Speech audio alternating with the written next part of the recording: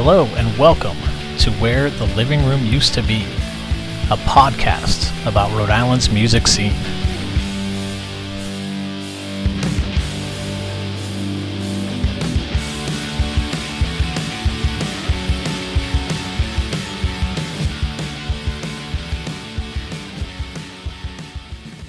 Hey everyone, it's James.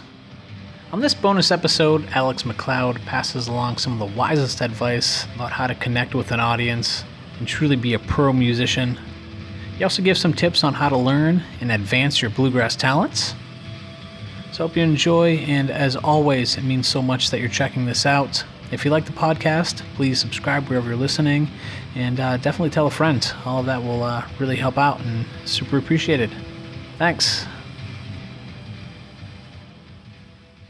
So yeah, here with Alex McLeod, wanted to ask you, is there a piece of music advice that a bandmate, a mentor, someone that's kind of in your sphere that you learned from them that like really kind of stuck with you that you'd like to pass along to someone else?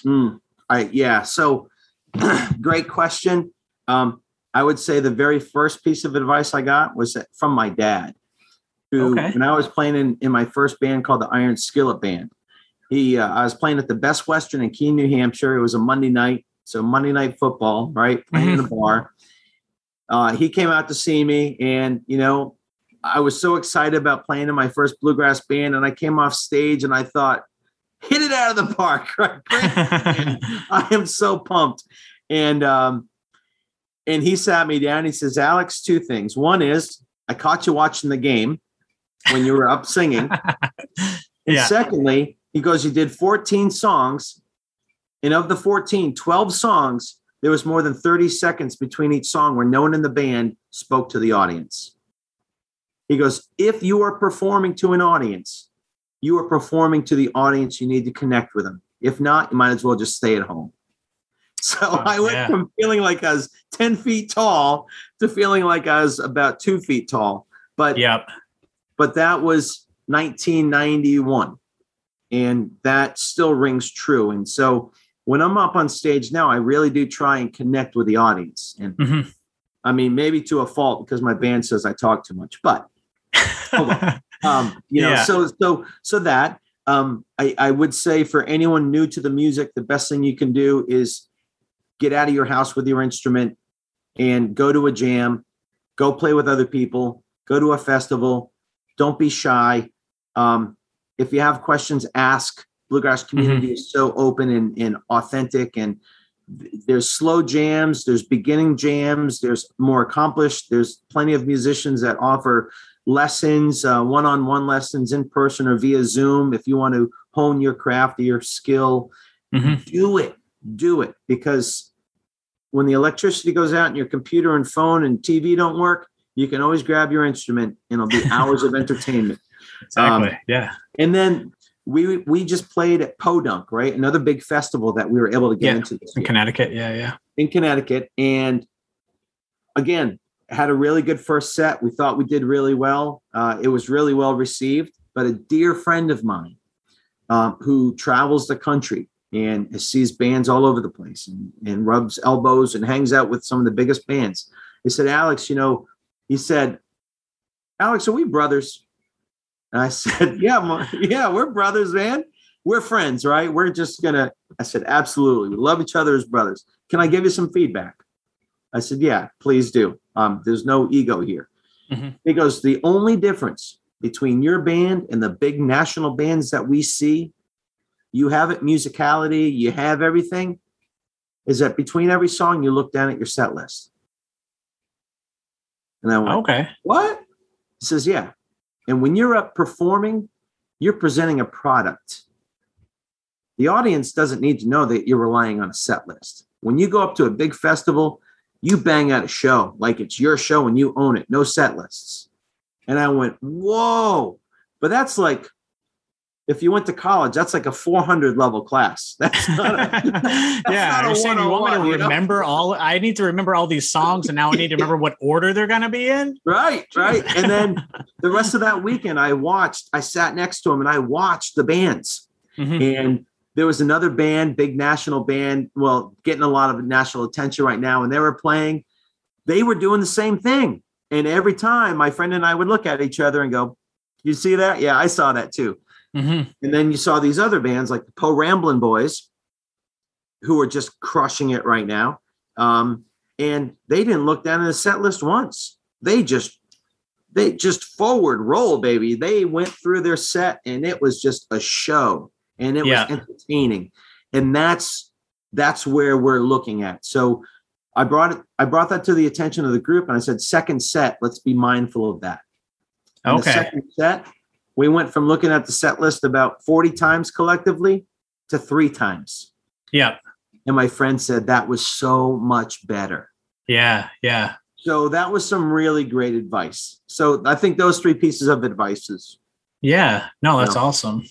And then, yeah, I mean, similar to that, but like more personal to you from your own experience of learning bluegrass or, showing up, like you were not this accomplished musician that you are now.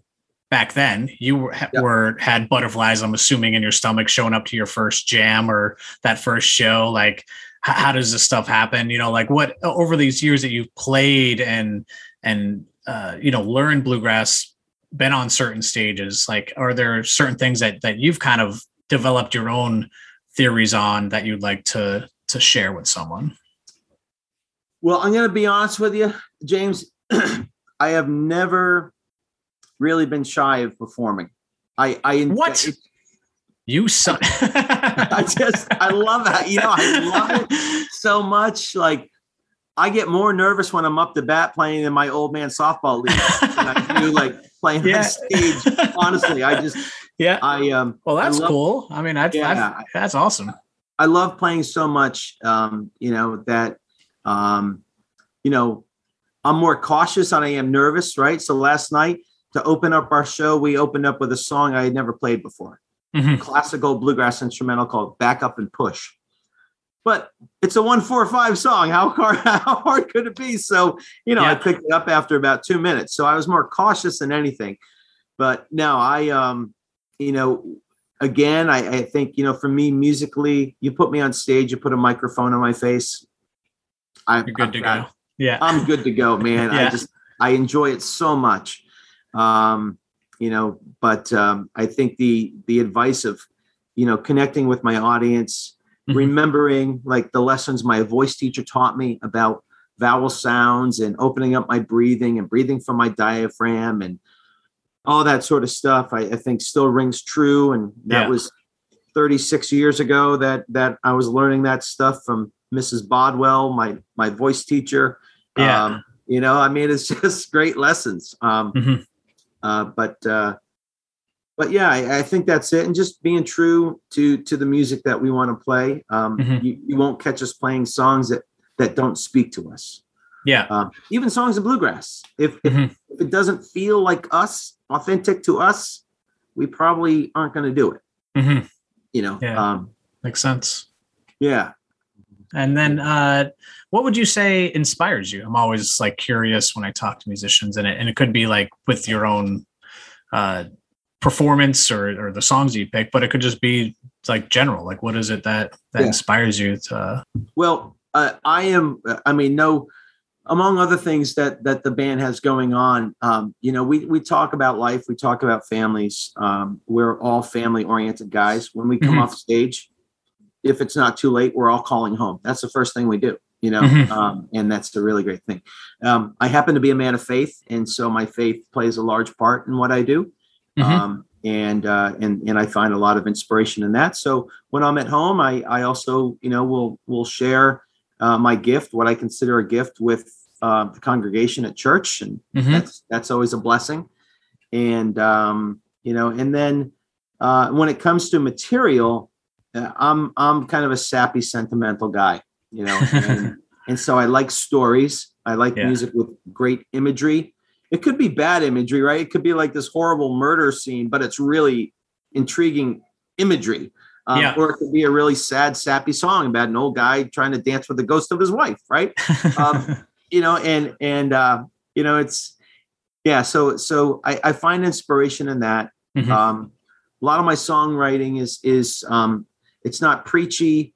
It's more just, hey, stop and think about this. Mm-hmm. You know, how can we all kind of continue to maybe look for our better self? Yeah. And so, you know, whether it's through forgiveness or if it's through extending grace to people or whatever, or don't get so down and hard on yourself for things that, you know, are just part of life. Mm-hmm. You know, I kind of find some inspiration in writing songs about that or covering tunes about that. Mm-hmm. So, yeah, I guess that's where I would find my inspiration. Yeah, that's great. Yeah. No, thank you. This was really cool. I love the advice that you shared. It's stuff that I've honestly never really kind of connected, but now that you do, it's shifted my paradigm of all these things. And I'm thinking of all the bands that aren't checking their set list and how, you know, so I don't know. I appreciate everything that you shared. And yeah, thanks for your time with that, Alex. It's cool. Yeah, absolutely. As you heard in the full episode, Alex had the opportunity to play in one of the most well-known New England bluegrass bands of all time, Northern Lights. And to me, it was just such a wonderful thing that he got to be a part of representing Rhode Island in that way. But after being a band for 35 years, Northern Lights played their last show on March 13th, 2010. And here's a song from that evening that featured Alex on vocals. Enjoy!